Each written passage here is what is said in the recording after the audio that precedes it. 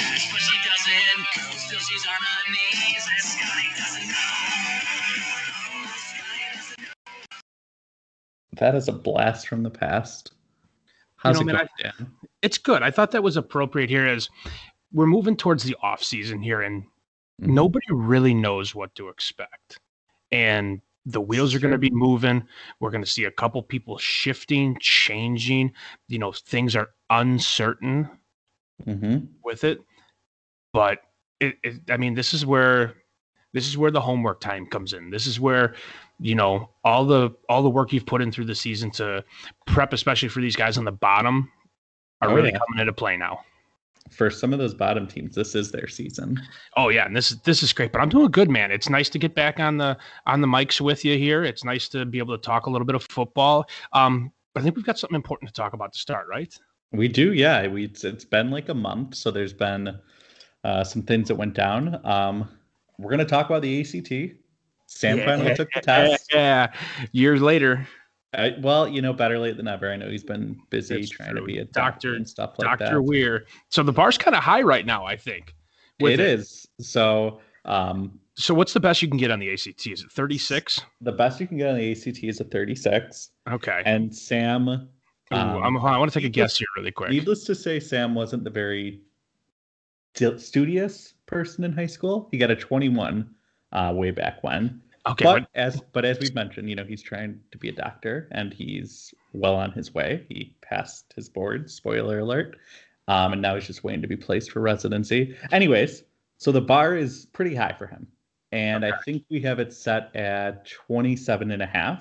Yep. So were you in the category that thought he was going to be 27 and under, or 28 and higher? So I took the under, and here's what my thought process was for that. Okay. I thought that science he would nail.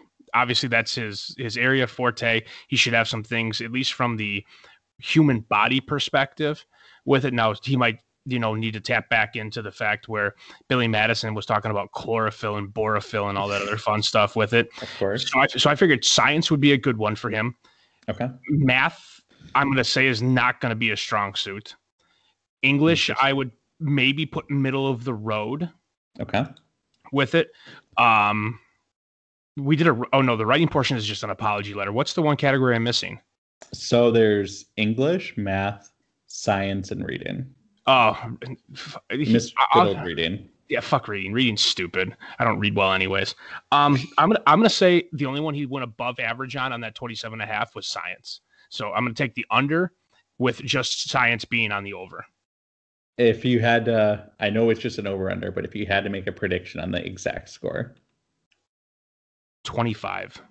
Okay. I'll give him 4 points on where he started in high school. So I actually had a high bar for him. I didn't break it down like you, but I thought he was going to score a 30. Just from what I know, from him, how he's been. He's my brother, so I know the type of person he's become. So I had really high expectations for him. With that said, his final score was a 29. Oh, so congratulations on the over, my friend. And not only that, you could not be more wrong. So, fun fact, science was actually his lowest score.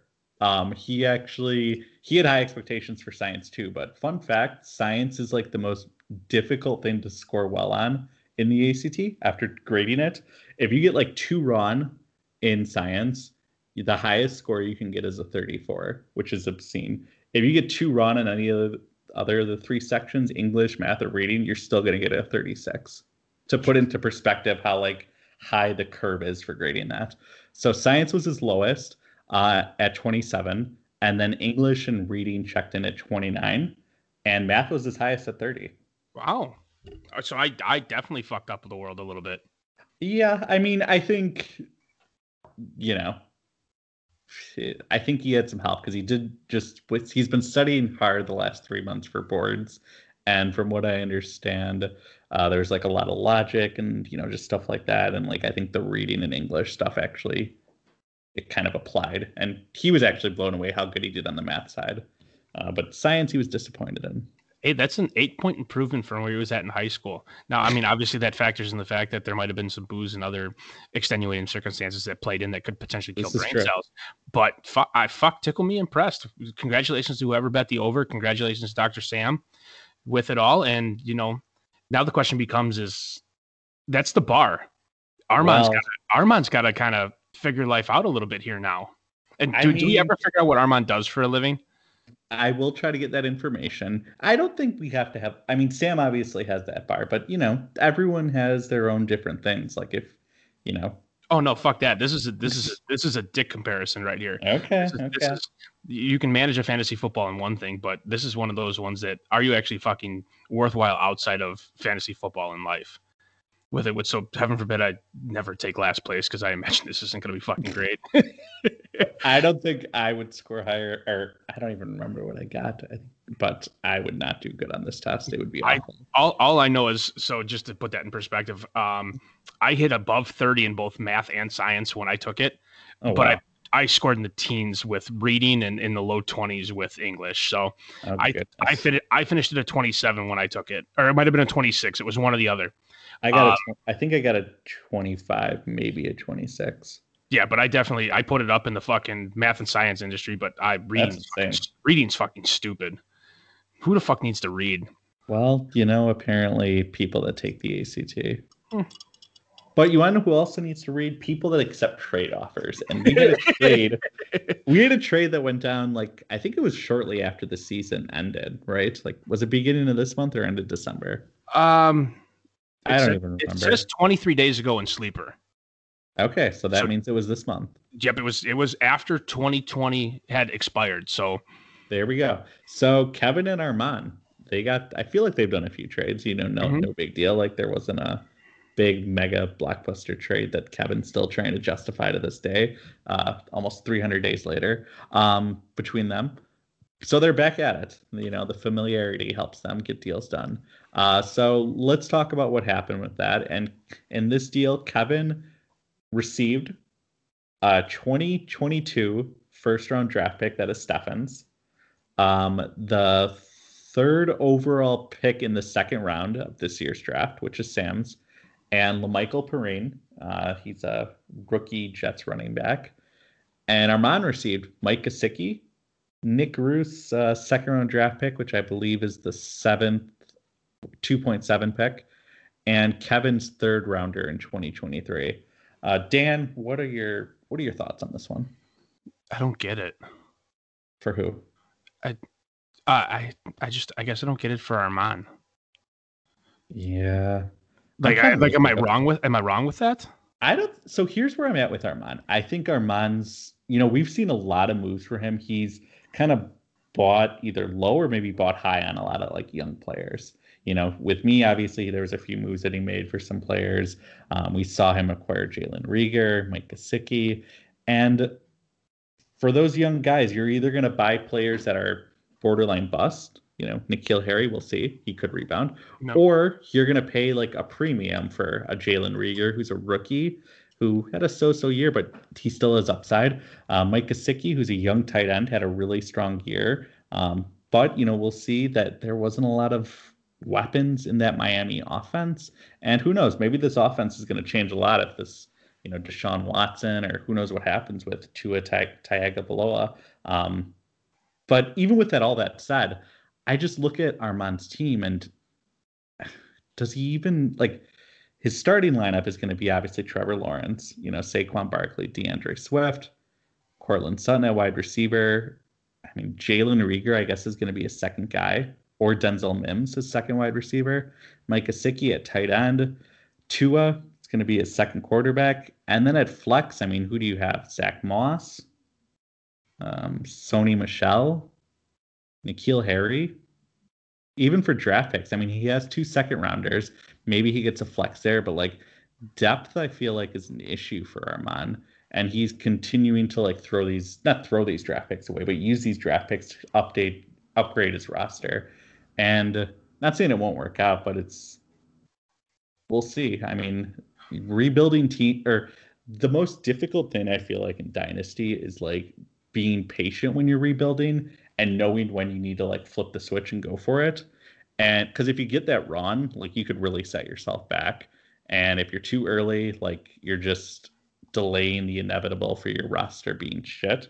Or if you're like too late, then you might have missed your window. I don't think Armand missed his window. So the question is this too early? Should he have like maybe tried to be conservative for one more year? Or, is he right? And Barkley, Lawrence, Sutton, like Swift, are those guys going to carry into the promised land? I don't know. Yeah, and I think it's an interesting piece too. I mean, obviously he's got Saquon Barkley and he's got DeAndre Swift. So you've got your two starting pieces figured out, and you've got a guy that plays on the Jets. And now, granted, this is an Adam Gase-less Jets. So you've got to figure that everybody gets a small uptick from a Jets perspective, right? Like I'm wrong in thinking that is an actually encouraging piece for LaMichael Pirine, Sam Darnold, potentially, depending on where they go in the draft thing. But that's a very good thing. And Mike Gesicki had a great year. Like, I don't think he was the number 7 PPR tight end, that's a top 10 guy. Never anything to sneeze about in that thing. But you're right. That quarterback situation becomes very interesting, and when we look at what he did, he had 1 week over 30. He had 2 weeks over 20, but he also had a week at 3. He had a week at 2.3. A week at 7, a week at 8. There's some cause potentially for concern. Absolutely. He's not that elite tight end. Like he's not close to that Kelsey, Kittle, Waller, but nobody's going to be Kelsey, Kittle, or Waller with that. So my question for you is, let's say Kelsey, Kittle, and Waller are 1, 2, and 3. Sure. Gesicki finished at 7, which means that there's only 3 tight ends that actually finished better than him. Yep. If you're in a 12-team league, if you're getting, and especially in a tight end premium league, if you're getting the 7th best guy, it's not too shabby. But at the same point in time, you don't worry about and exactly, and that's where I think the big question mark comes into. And I think Gesicki's a very talented player. He's a big target with it, and he's shown that he has explosive potential, but he's also shown he can get lost in the offense. And we can say the same thing about LaMichael Pirine with it. The maneuver of draft picks, whatever with it, but yeah, Kevin basically moves up 4 picks in the second round. And he gets a first rounder in Perrine for Gesicki and a third rounder. Perrine, I don't know. I don't think he's going to be anything, to be honest. Getting the first rounder, I think, is the biggest win for Kevin. Oh yeah, by far. This is what it is. Everything else is marginal improvements. So I think for Kevin, he has Hunter Henry and of course Travis Kelce. Tight end is a luxury for him right now, so it makes sense for Kevin. I think by far he didn't need Gesicki. Do you think he could have done better, or was this like the ceiling of the deal? I would say it's probably the ceiling of the deal. I think anything more would have been a little extravagant and erroneous and other fun words that you can put together, shenanigans. With it, I think Kevin got his money's worth. I bet getting a first round for Gesicki after coming off a big year, that's selling high, and I applaud the sell. I agree. I 100% agree with that. So for Armand, he's obviously, like, we can pencil in. He's taking Lawrence with the first pick. He's still got 2 seconds. He doesn't have any draft picks in 2022. He's got 2 first rounders in 2023. Do you think we're going to see Armand maybe trying to get more talent, or do you think, right now he's going to wait for draft picks and try to get rookies? I think he needs to move a couple pieces in order to be able to grab draft picks. Not being in 2022 with where his current roster sits is concerning. At least that's my opinion on it. He's got good young talent with it. I think he has the ability to move a couple pieces. The Dwayne Haskins piece is interesting with it. I don't think he's going to be the answer in Pittsburgh, but you never know with it. You've got Saquon, you've got Jalen Reagor, Zach Moss. I'm very big on. Tua's going to be an interesting piece. Tua goes very much downhill if he ends up on the Texans roster, because they couldn't keep Deshaun Watson upright, and Tua had an injury there with it. Who knows what's going to happen with Tyrod Taylor? A lot of young, interesting pieces with it, but young, interesting pieces don't help with the rebuild unless they actually take off. And your ability to reload is more important if something doesn't go well. So for Armand this year, you've got to hope that you hit whatever you're moving, because 2022 is going to be a very, very rough year to retake the ACT again. Well, potentially. Second time's a charm, right? Hey, maybe you can have a low bar and clear it the next time. All right. Anything else for Kevin's side of things, or no? I think that covers a lot of it. I think I think we've hit all the points. Okay. All right. Then I think just really the last thing I wanted to go over in this pod is just kind of looking at like the landscape of the league, impending maybe free agents, some rookies, and just kind of go through each position quickly for us, and just shoot the shit, see what happens. So let's start with quarterbacks. And I think just the first thing that we have to discuss with quarterbacks is potentially, let's start with free agents. Holy shit. Well, I mean, the biggest one by far is Dak Prescott. Dak Prescott, yep. Do you think there's a chance in hell he's available on the open market? No. As much as that kills me to say, no. Yep. Okay. So, and if Prescott does get franchised, which is clearly very going to be the likely outcome. 80% option right there. Yep. Yep. We have Jameis Winston, Mitchell Trubisky, Andy Dalton, Cam Newton, Ryan Fitzpatrick, Jacoby Brissett, Kyle Allen, Tyrod Taylor, Taylor Heineke. Ooh, not Taylor Heineke. I mean, are any of those guys, like, if you had them, you got your fingers crossed because you might hit with that lottery ticket, or you might. I mean, we'll talk about you after this, but you might need quarterback. Like, is there any of those guys that would tickle your fancy? Jameis Winston. Yeah, I think he's gonna outside of Dak. There, sorry, I had an ad pop up on my screen, and that really kind of fucked with my world for a second there.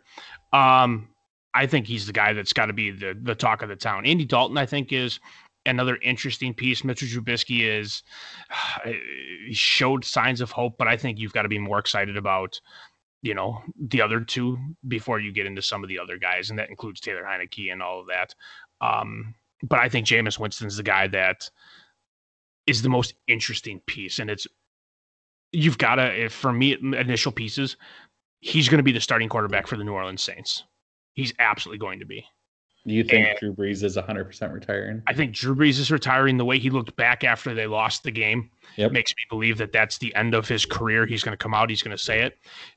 There's rumors that he walked over to Jameis Winston towards the end of the game and said, "This is your team now." Yeah. Which makes me believe that they're going to continue to use Taysom Hill as the gimmicky jackass of the entire league. Mm-hmm. And Jameis Winston's going to be able to thrive in that offense. You don't bring him in there for 1 year if you're not going to be able to turn the reins over to him. Yeah, I mean, it's hard to argue with that, but he is a free agent, and Yeah, so is Jacoby Brissett, but I like Jameis Winston better. Fair enough. We didn't mention obviously Phillip Rivers retiring. Yeah, good for him. Great career. Yep. Poor Adam. His quarterback situation. He needs some help. Yeah, I think obviously there's a couple people that you got to look at where he does have Winston though, so. Yeah. Oh, God. I found one of those sites that I'm trying to fucking manage all this shit, and there's ads cancer popping up everywhere. Oh my God, it's fucking atrocious. All right. Well, so we talked obviously about free agents. Now let's talk about like trades. So the one thing I want to talk about real quick as we go into this. So I thought this was interesting. So I love Adam Schefter. Okay. With all this, do you know what the over under Adam Schefter put on that there are these teams will have a new quarterback starting for 2021? I saw that. I think it was like 18, and he said he'd take the over. That's fucking nuts. Yeah, it's absurd. I mean, we obviously know the Colts and the Saints are going to have new quarterbacks. We know the Jaguars and probably the Jets are going to have new quarterbacks. That's 4. We know the Bears are probably going to have a new quarterback. That's 5. Washington football team. The Patriots are probably going to have. I guess the football team. Yep, that we're up to 7. I did this earlier with Okay. a couple guys at work. hmm We went to 16 guaranteed are probably going to have something change. We know And that Stafford, obviously. doesn't include nobody knows the future of Daniel Jones. hmm Nobody knows what's going to happen in Philadelphia with it. Yep. Oakland, is Derek Carr going to be continued to be that guy, or did Marcus Mariota show signs? And Mariota's, I think, is a free agent, isn't he? I believe so, yeah. Yep. So that becomes a very interesting piece with part of it. I'm trying to think of Denver, Drew Lock situation Oh, yeah.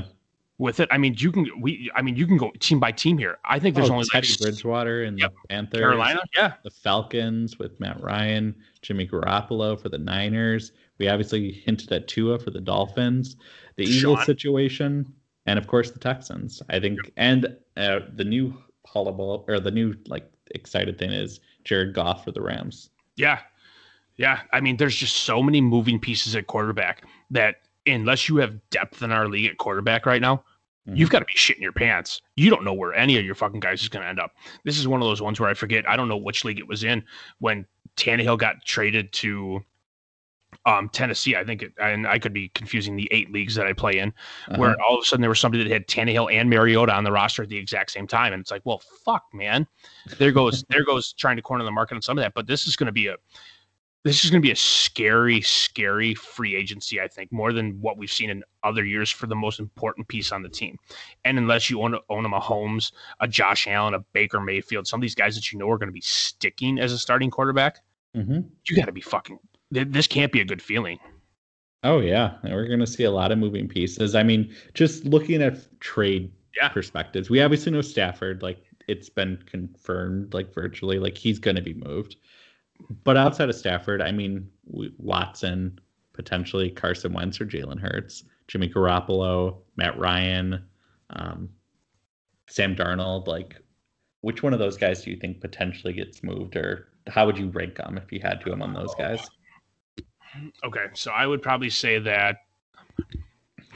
I mean, Watson obviously is probably the most one that everybody would desire, but it's at what price? Right. And do you think he actually gets moved? I'm going to say yes. I think he gets moved. I don't think he does. I can't it's fathom a tall it. asking price. I mean, don't get me wrong. If the Bears had to give up 3 first-round picks and Kyle Fuller, oh sure, yeah, cool. I'm in. Absolutely. Done. I think you take Robert Quinn too. Will he just fucking give him to you as part of it? Let's clear up roster space. Fuck. I think about 15 teams in the league would be fine with that. Yeah, I saw one that it was like the proposed one to the Jets was 4 first-round picks and Quinn and Nelson. Like it's like, oh fuck, okay, now we're pushing boundaries in life a little bit. But there's yeah, you've got to figure that if you need a franchise quarterback, you want to build your team around some guy. The first guy you need to be calling is whoever jackass is in charge of, Houston. It's a shame it's not Bill O'Brien because we probably could have had him for a fucking Portillo's hot dog and something else that goes with it. Nick Foles. Yeah, God bless. I think he goes. I think the Tua piece is interesting, but I feel like that's only going to happen if he goes to the Texans. With it, I can't imagine there'd be much else Tua would be moved for. Yeah, I agree. I think that's and some of those pieces, which means you look at some of the other ones. Sam Darnold's a very interesting piece. I know you can't imagine that he's going to stay on that roster. With it, you've got to figure he's going. Who are the other ones? I mean, Matt Ryan for the Falcons. Ryan's not going to go anywhere. He's going to mentor somebody and lose his job halfway through the season. The Philadelphia Eagles. Is it going to be Carson Wentz? It's going to be Carson Wentz, as much as it fucking pains me to say. With how long it took him to get a head coach, there's no way that they're not going through and telling head coaching candidates, Wentz is our guy. You need to be on board with that. And finally, somebody said, "Yep, fuck it, let's do it." With Hurts, will Hurts still be on the roster, or will he be moved? I want to say Wentz is the first piece to move over Hurts, okay. But nobody fucking knows with that franchise. That's a bigger clusterfuck than whatever Green Bay does. All right, let's just go through heavy or yes/no questions. For I like this segment. Or 4 teams. Are they the starting quarterbacks for their team? Drew Lock and the Denver Broncos. No. Teddy Bridgewater for the Carolina Panthers. No. Jimmy Garoppolo for the 49ers. Absolutely not. And last but not least, Ben Roethlisberger for the Pittsburgh Steelers. Yes. Okay. Yep, I think the one I feel strongest about is Garoppolo. I think Garoppolo is gone. Garoppolo's going to end up in New England, or Garoppolo's going to be a backup somewhere. I don't feel confident about Garoppolo. Ben's going to start. I think he just comes back that way. Drew Lock is the wild card. You know, they've come through and it sounds like he's kind of their guy, unless they can go through and get somebody that they desperately want or that's more proven than what Drew Lock is. And the rumors is that Teddy Bridgewater's done. He's done enough, but it's not enough. That makes sense, though, right?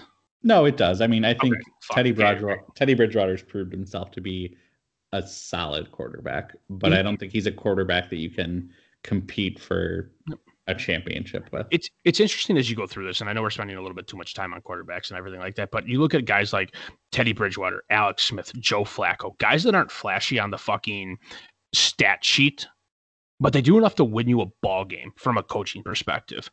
And for fantasy owners, that sucks balls, because those are the guys that you really don't want to have, but those are the guys that can give you consistent numbers on a week-to-week basis between 10 and 15 points, and you know what you're going to get out of them. Like, you can't feel good about owning some of those guys to a certain extent, correct?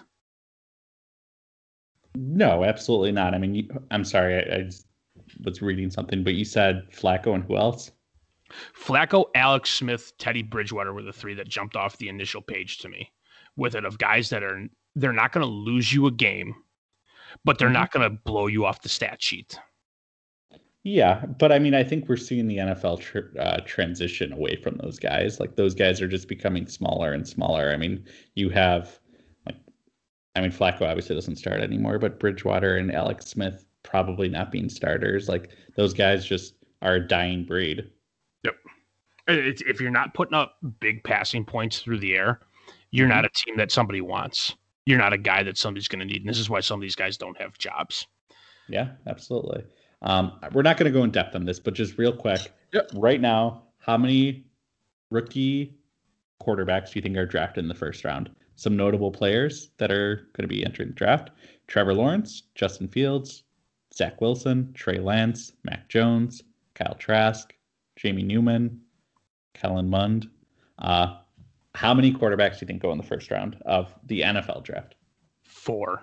Okay. I'm going to say 5. You're going to go 5. So who's okay. Yep. Okay. Mac Jones. Yeah, I think Mac Jones is the wild card to where Mac Jones looked fucking great all year, obviously, and did enough to, potentially win a Heisman this year. Yeah, for sure. All right. That was a lot of quarterback talk. Let's move on to another fun position. It's the most important position in our world. Like, we play in a 2 QB league. You've got to give them the time of day. Absolutely. Let's talk about some running backs. And the running back position, as far as free agents go, this is actually kind of a very decent class. Like, you have some, dare I say, maybe elite caliber players being free agents, and Aaron Jones and Chris Carson. You have some lower end starter guys, and Kenyon Drake, James Conner, Leonard Fournette, maybe Todd Gurley still, or Le'Veon Bell. And then you have some wild cards that have been in like backup situations, but maybe they'll get a chance to shine.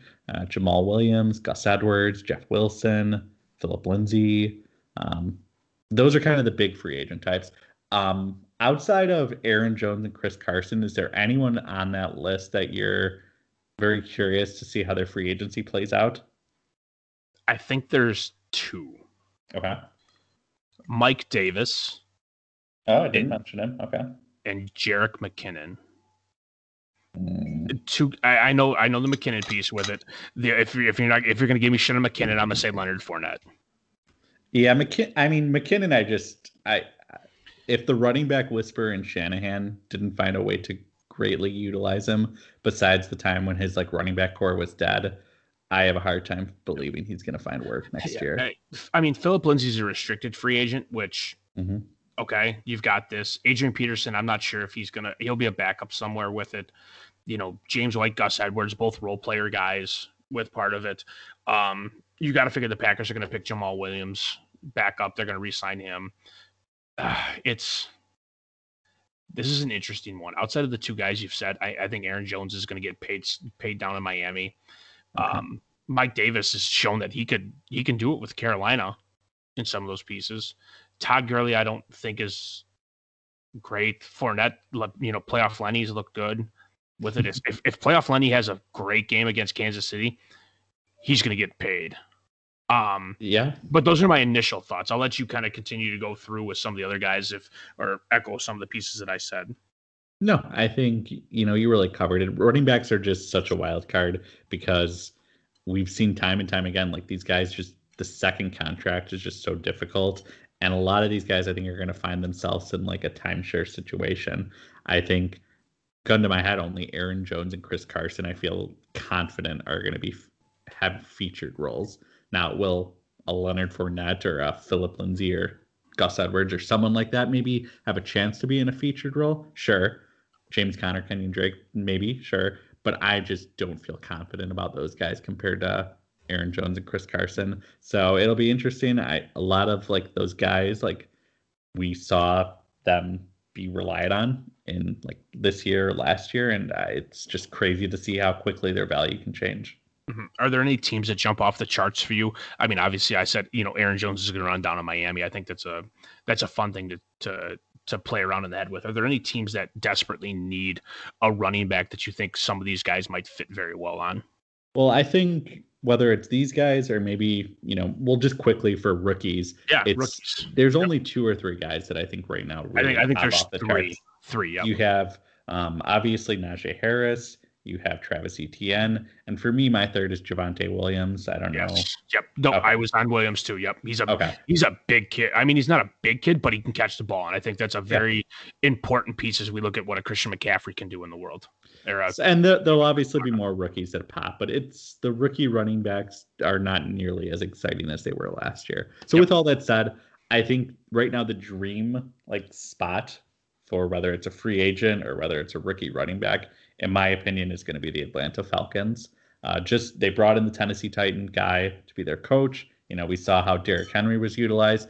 I think whoever the Falcons rely on, whether it's bringing in a free agent or drafting a rookie, I think that's going to be viewed upon as a elite spot, especially if they keep Matt Ryan and they just kind of run it back, if you will. So that's probably number one. I think Arizona Cardinals aren't that far off. Kenyon Drake just wasn't great this year. It'll be interesting to see what approach they take, if they draft someone or if they maybe go bargain shopping. So those would probably be my top 2 teams. Obviously, the Jets are up there. You mentioned Miami. It'll be interesting to see what happens with Myles Gaskin. I think he had a really, really strong year. But what we saw from the Dolphins is that they pretty much just have a bell cow back situation. So if they do bring in Aaron Jones, I think it's actually going to be an upgrade for Aaron Jones, like from a fantasy perspective, which is crazy because I don't think many people would think that leaving a team like the Packers. But the Dolphins, I think, are one of the few teams that would feature a running back enough to have them be top 8, like if it's a high-end caliber player. But I also don't think it's a lock that they bring in someone. The Dolphins seem like they have that forward-thinking ability, and I don't know if they're going to break the bank for someone like Aaron Jones. Yep. So the last question I'll ask you here is, obviously we have all these guys that are going as on the free agent market. Yeah. Is there a team that you think that is absolutely next guy up material that we're going to watch take over and be the bell cow back this year without somebody being signed or a rookie being drafted in the backfield? Well, I think the biggest situation that I think everyone right now, as we saw, not a lot in the playoffs, but we saw a few highlights. I think A.J. Dillon in Green Bay, just staying there. He's a rookie. He was drafted in the second round. Everyone thought it was ridiculous, and it probably was. But if Aaron Jones and Jamal Williams leave in free agency, the Packers are a little bit strapped with cash. A.J. Dillon might find himself in a situation where he's the guy. And he could be very, very, very good and provide a lot of value in that situation. So that's probably the immediate one that springs to mind for me. Maybe you look at, it could be finally Rashad Penny's time in Seattle, but I doubt it. Yeah, Penny was one of those ones there, but I think you look at, there's 2 teams where rookies were drafted last year, outside of Green Bay, that had some play impact this year. And I think it's the LA Rams and the Baltimore Ravens. With the fact Gus Edwards is a free agent, the rumors are Mark Ingram's on his way out. With it, like there were people signing things for him and giving him jerseys. Like Mark Ingram's not going to be there, so you got to figure that backfield is completely turned over with it, and you got to figure Cam Akers has won his fair share. Obviously, Malcolm Brown is an unrestricted free agent, but you got to figure that Cam Akers is just going to be that bell cow back. Oh yeah, I kind of actually already penciled those guys in. I mean, J.K. Dobbins pretty much has been the de facto number one since like week 10 or so, and Cam Akers, I mean, maybe not week 10, but he kind of took over later in the season as well. But yeah, I think those guys are going to be very strong players and, top 15 running backs in fantasy next year for sure. Yeah. All right. So let's position moving in. All right. Well, let's jump into the wide receivers. And this is, let's just start with free agency because now it's great. It is stacked. I mean, we'll see who gets tagged, but just these, I think 5 guys could potentially be like amazing wide receiver ones for a team. Yep. Allen Robinson, Kenny Golladay, Chris Godwin, Juju Smith-Schuster, and I'll throw him in here, Will Fuller. Like that right off the bat is insane. Some of these guys are going to get tagged, I would imagine, but some aren't. And it will be, we're going to see a lot of teams that'll be interested in them. And then even the wide receiver 2s are some of the lesser guys. I mean, Curtis Samuel, he's a great gadget guy. He had a very strong year for the Panthers. Corey Davis finally had his mini breakout. Nelson Aguilar had a strong year. And then you get to the vets, and the vets there's a lot of options there. I mean, Marvin Jones, Sammy Watkins, Antonio Brown, Rashard Higgins, T.Y. Hilton, A.J. Green, Larry Fitzgerald. Doubt he goes anywhere. Danny Amendola. And then even just some of the maybe younger guys that could potentially be in line to break out. Tim Patrick, Alan Lazard, Brashard Perriman, John Ross, Zach Pascal, Keelan Cole, Josh Reynolds. And you're missing one name for me really quick, and it's the guy I fucking hate more than anything in the world. Corey Davis. I said Corey Davis. Did you? Oh. Yeah. I must have been so focused on the fact that I wanted to hear his name and maybe Tim Patrick's and Zach Pascal's along the way with it that I just got oblivious. So I apologize. Good job. No, it's all good. But I mean, it's stacked. It's fucking it's a very stacked. Strong it's so receiver. Great with it. And it becomes, I mean, if you're a team that needs a wide receiver, and the worst part is I mean, why don't you cover the rookies here? Because this is a fucking stacked rookie class coming in. Oh yeah. I mean, you have obviously, for me, Jamar Chase is probably going to be the number one guy. But then you have the Alabama boys and Devontae Smith and Jalen Waddle, Rondale Moore out of Purdue, Rashad Bateman out of Minnesota. Who else am I blanking on? We have Terrace Marshall out of LSU. You have Armand Ross St. Brown out of USC. Tylan Wallace out of OK State, Elijah Moore out of Mississippi, Kadarius Toney out of Florida. Everyone's getting he's getting a lot of love. Tamarian Terry. This is like long down the list. It's so great. But the top tier, I think, is this wide receiver class. I think could come close to rivaling what we saw last year, and last year was historic. So yeah, I mean, there's a lot of just position talent being influxed to the NFL, and not a lot of people retiring or wide receivers getting up there in age. I mean, obviously you have guys like Julio Jones, he's getting a little bit old, but I mean, who else? I feel like all the good wide receivers are young and, just thriving. Yeah. I mean, when you see the fact that Larry Fitzgerald's going to be a free agent and everything that, you got to figure he's not going to be playing in anything like that. But Antonio Brown's 33 with it. Sanu's 32. Marvin Jones is 31. Josh Gordon's 30, but he's never going to play again, so that really doesn't fucking matter with that. But I mean, then you get down to the fact that Allen Robinson's 28. Brashard Perriman's 28. My question for you is, are you more excited about the wide receiver class coming in or the wide receiver class that exists that could potentially be signed by any team that they want to?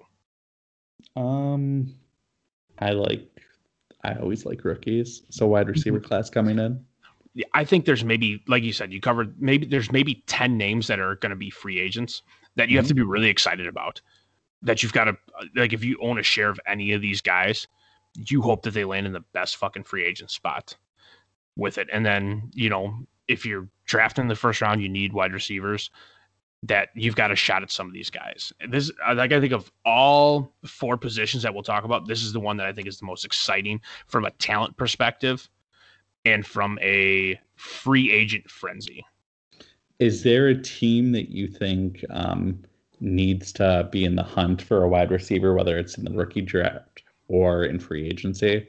Like, any spring to mind that you think are going to be, really targeting them? Jets, Jets.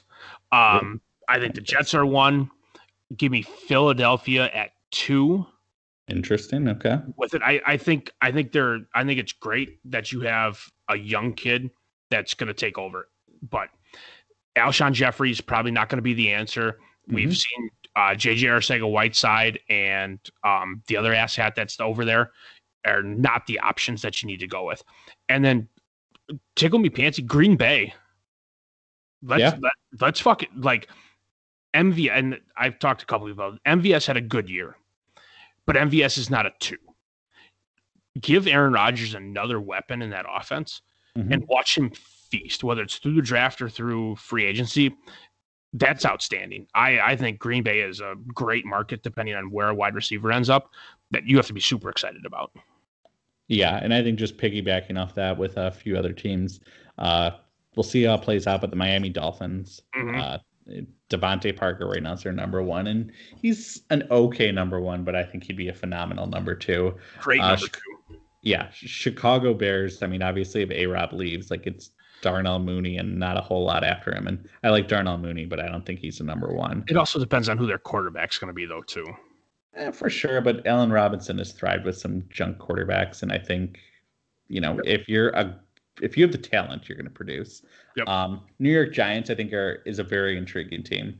They've got just Slayton, Shepard, Tate, which all solid guys, but I don't know if any of them are, great pieces. So I think if a number 1 player went there, I think he could really thrive with the quarterback and Daniel Jones. I think there's one team we haven't talked about, and it really depends on their quarterback situation. Oh, yeah, that's the Houston Texans. Okay, good talk. There's nobody in Houston. Literally nobody. Brandon Cooks, Randall Cobb. Nobody. Brandon Cooks had a great year. Brandon Cooks had the most quietest year that you've ever heard. Yep. So did Deshaun Watson, for a guy that's not being talked about as the MVP. Well, there's no chance in hell a quarterback's going to get MVP if they only win 4 games. Quarterback's the most important position. Number-wise, though, he put up numbers. He did. Don't get me wrong. I had him on my teams for a reason. Detroit Lions. Yeah, I mean, Detroit Lions literally have no one. It's Quintus Cephas or Cephas. Quintus Cephas Jones. Quintus Cephas, yep. He was, cover yours, Kevin. He was not good. He just he's a 5th-round rookie that had a boatload of opportunities and did nothing with it. And now people are like, oh, he's going to have a boatload of opportunities. Guess what? He's probably not going to do anything with it. So it'll be interesting just to see who they sign or if they draft someone. Who's going to throw them the ball. And who's going to throw them the ball. That's a big piece too. But I don't think they literally have anyone besides Cephas. So. Yep. All right, and last but not least, everyone's favorite tight end position. I hear Nick Ruth fucking screaming through the fucking headphones as he listens to this. Tight end, actually, for free agency, I think it's very intriguing. I mean, you have some really solid to good starters, maybe even strong starters. Hunter Henry, Jonnu Smith, Robert Tonyan Jr. He's a restricted free agent. Tonyan. Yeah, and then, even the vets, tight ends, for whatever reason, they just play forever. So we'll see what happens with Jared Cook, Tyler Eifert, Trey Burton. Gronkowski's obviously staying with Tampa, but he's a free agent. Yep. And then there's kind of the wild side or wild card, dart throws and, Gerald Everett, Moali Cox, maybe. But so let me ask you this question. Who was the last first-round pick that has caught a touchdown pass from Aaron Rodgers? Oh, I know this. It's Mercedes Lewis. Mercedes Lewis. He's a free agent this year. 37. He's going to fucking die. Jason Witten, did he retire? I know fucking Greg Olsen did. I have no idea. if he retired. But I mean, but you're right. Yeah, there's a lot of interesting names. I use interesting as a you get excited to a certain aspect about that, and I think there's only really 2 or 3 names that I think you can get really, really overly excited about in Hunter Henry, Jonnu Smith, and Bob Tunyon. Mm-hmm. But you've got a Gerald Everett, a Tyler Eifert, a Mo Cox. Mo Cox had a great year. For the record, Jared Cook, I mean, who knows what's going to happen with him? Trey Burton, Jacob Hollister. This is we play in a premium league. I mean, these are guys that you've got to figure potentially are going to get paid depending on where they end up. Oh yeah. And I mean, there's some openings. Like I look, like actually some pretty good spots. There's some juicy openings. Yeah. We'll start with the Titans. Like Jonnu Smith is a free agent. We'll see what happens with them. Same thing for the Packers, with Tunyon being a free agent. But how about teams like, the Arizona Cardinals? They have no one. Dan the Arnold. Cincinnati Bengals, we saw how much they featured tight ends, and Drew Sample right now is all they have, and he's meh. And even the Jacksonville Jaguars, it'll be interesting to see. They have a lot of cap space. They're bringing in Urban Meyer. They're bringing in, Trevor Lawrence. Maybe they go hard for a wide receiver for someone like Hunter Henry or Jonnu Smith, or if they draft someone, I don't know. But some very interesting spots that could be filled with, Yeah, I think you hit all the important ones. Yeah, I think you hit all the fun ones with it. I don't think there's many outside of that. Maybe Indianapolis. Oh yeah, definitely the Colts. I could see being an option.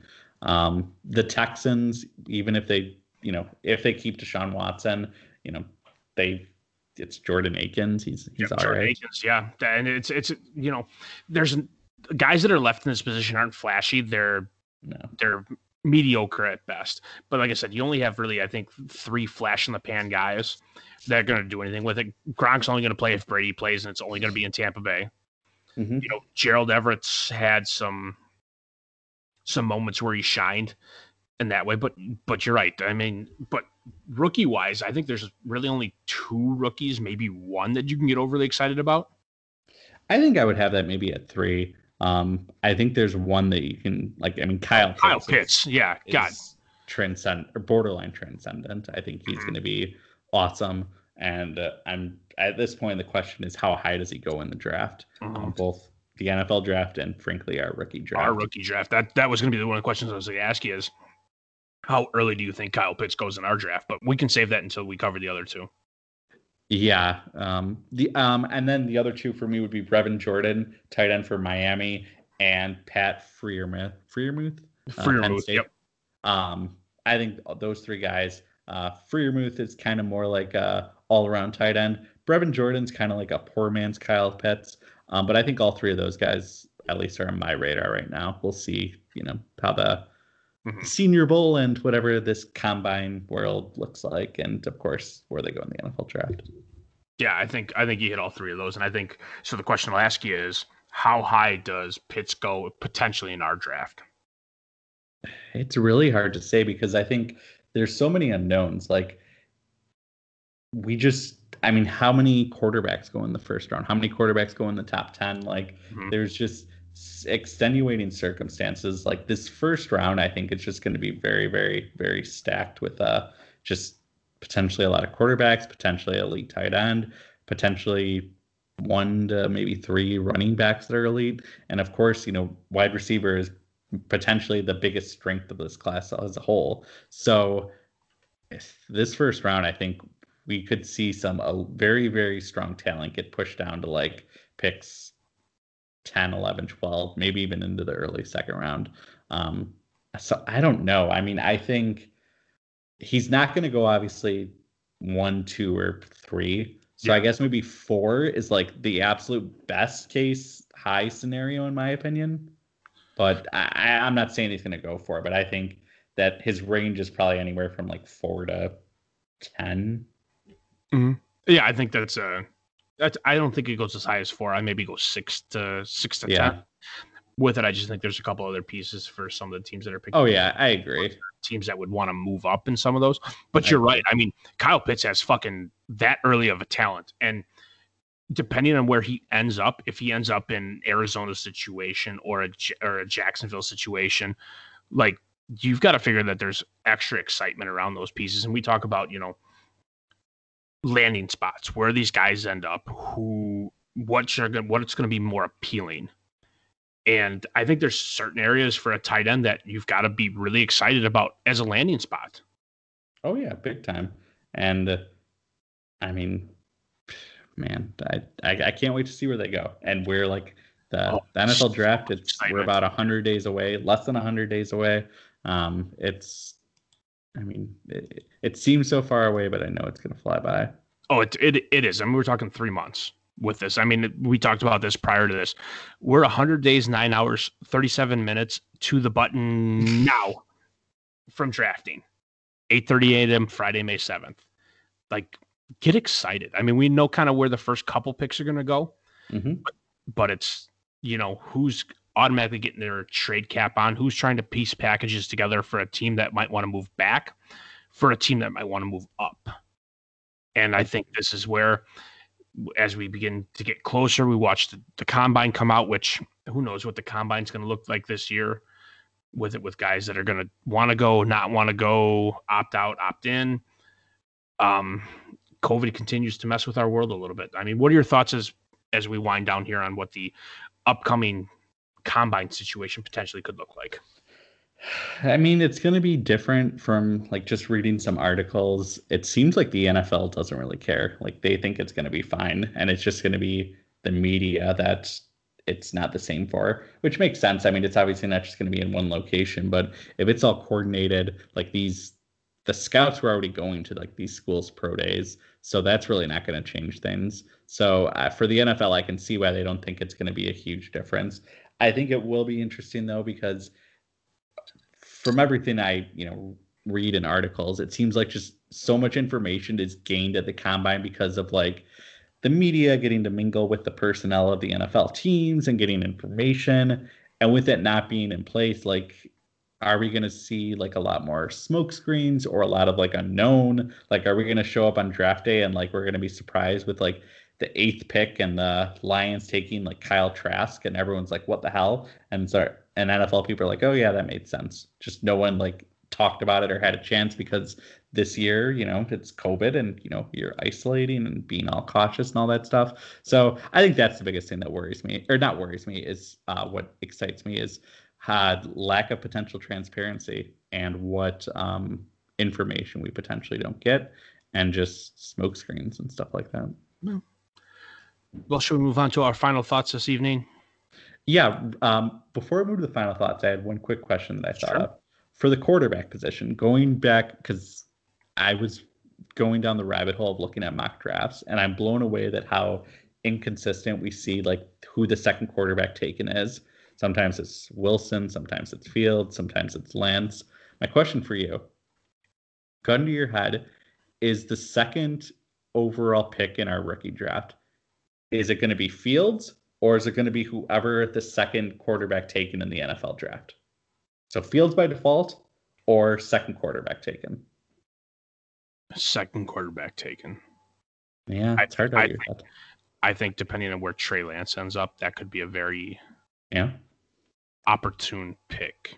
And I think that's where Jerry really puts himself on the clock with saying, even if Fields goes second to the Jets, if we watch Trey Lance end up in a Detroit situation and we see during free agency, Detroit sign a couple free agents, give him a couple weapons, he's obviously got a brand new running back with part of it. If he ends up in Atlanta, for example, who knows? I think there's a couple interesting pieces where I don't think it's a guarantee that it's Justin Fields. I think it very well could be a situational spot, but I think an absolute quarterback in our draft goes to Jerry at number 2. Yeah, I agree. I always thought the draft didn't really start till the 3rd pick, but it seems like more and more there's a chance that, we know there's going to be a quarterback that goes 2, but I don't think it's locked and loaded as to who it's going to be. No, and I think with the landing spot, again, with where I was just at in some of those pieces, really kind of plays into it. I mean, when we look at last year between Jonathan Taylor and CEH, you could have gone little column A, little column B. Like, were you really wrong with where they ended up? And, Jonathan Taylor, I mean, who do you think between CEH and Jonathan Taylor was the better running back pre-draft? Jonathan Taylor. And then I all of a like sudden, CH. yeah, and well, all of a sudden CEH goes to the Chiefs at 32, and you're going, hold on a second, do I need to change my draft strategy? And for some teams, yes, you change your draft strategy because this is exactly where Clyde Edwards-Helaire went. And other teams sat pat and said, no, Jonathan Taylor running behind the Colts line is the way to go. And, you know, it proved out that Jonathan Taylor was, in fact, probably the better pick, and understanding that that was an injury plague that came into last year for CEH. Yeah. Yeah, I mean, you're damned if you do, damned if you don't. No one knows shit. No, it's great, and it's fucking outstanding. Oh, yeah. But yeah, I mean, as we wind down, I think it's great to be back, but we'll be back probably closer to free agency unless any big news or trades go down. We'll keep the podcast coming sporadically, once a month probably. I mean, we love talking to you guys, and it's a little bit more fun if there's topics you want us to talk about. Or trades. Or pieces that you think are going to be relevant to cover, and you want our, biased bullshit opinion, please let us know. Or maybe Armand will take the ACT, and we'll have a score to talk about. And then we can do a little column A, column B action. Armand just beat the year that it took Sam. If you do that, you'll be everyone's favorite. Yep, correct. All right, adios, guys.